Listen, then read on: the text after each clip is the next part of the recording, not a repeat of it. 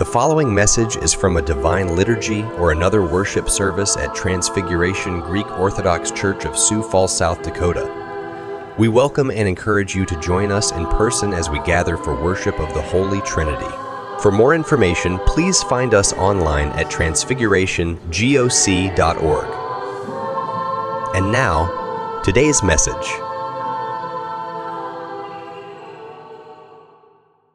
In the name of the Father, and of the Son, and of the Holy Spirit. Amen. Christ is born. Glorify him. Today we gather to commemorate, I wouldn't say to celebrate, but to commemorate the slaying of the holy innocents by Herod, which we just read about in the Gospel.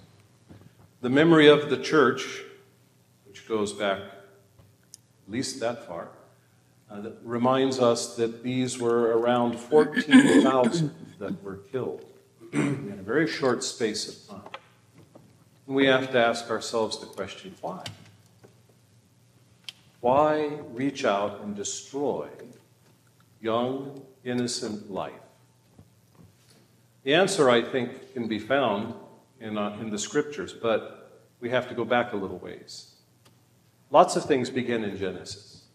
It's foundation.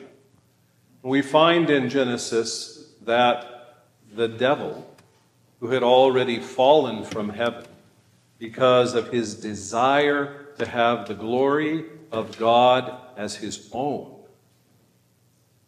the devil himself exercised or sought to exercise power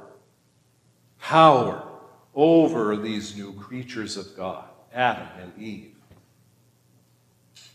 And so he lured them into sin, thinking if I can lure them into sin, I can lure them into death. And if I can lure them into death, I have the power of death.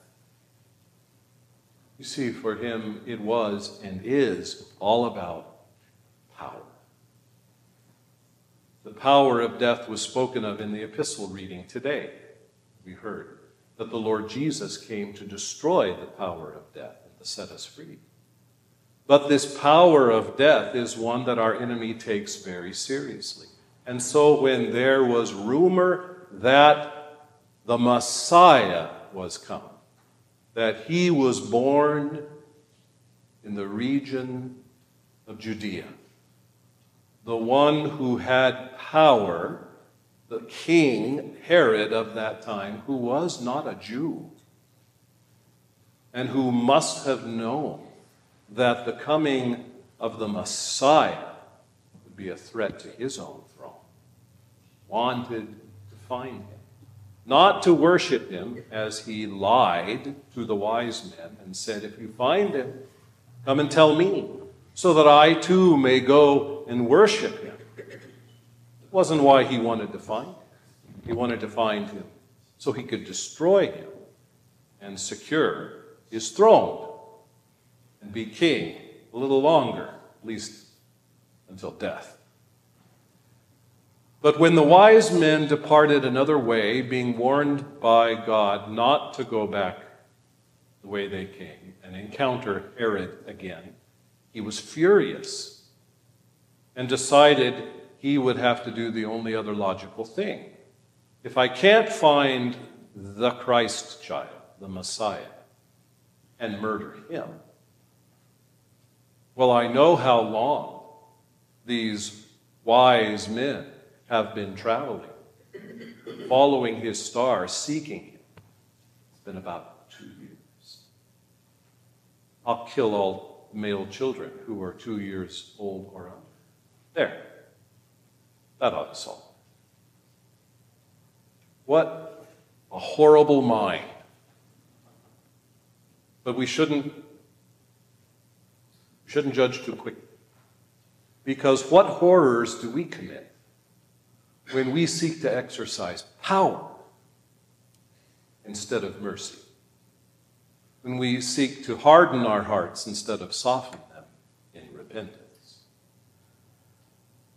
The enemy likes to use power and make himself glorious And he manipulated Herod into doing this horrible thing, which we commemorate today. But what does our Lord do? How does he show his glory? He shows his glory, first of all, just by being. He took his holy disciples up onto Mount Tabor at one point before his crucifixion and revealed a little bit of his glory to them, which was not hard for him. It wasn't as if he had to muster up his strength and sort of push the glory out. All he had to do was simply reveal a little bit of it that was concealed, because it would have been too much for them. But the Lord showed his glory throughout his earthly ministry, not just on Mount Tabor, but all the times in which he showed us his love and his humility. First of all, being humble enough to be born in a cave and laying in a manger, which is where animals went to get their food. To be born of a human mother, to set aside the glory that was his in heaven, and to be perceived as just a baby. He humbled himself to walk around among us. He humbled himself to be despised. He humbled himself to be derided. He humbled himself to sit and teach. He humbled himself to put up with the Pharisees and the Sadducees, and the scribes, who in knowing the Scripture should have known him. He humbled himself when he forgave us, when he had every reason to condemn. He humbled himself in this way, and in this way showed us his glory. So as we celebrate, again, bad choice of word, as we commemorate today, the slaying of the 14,000 holy, innocent children who died because they were around the same age of Christ.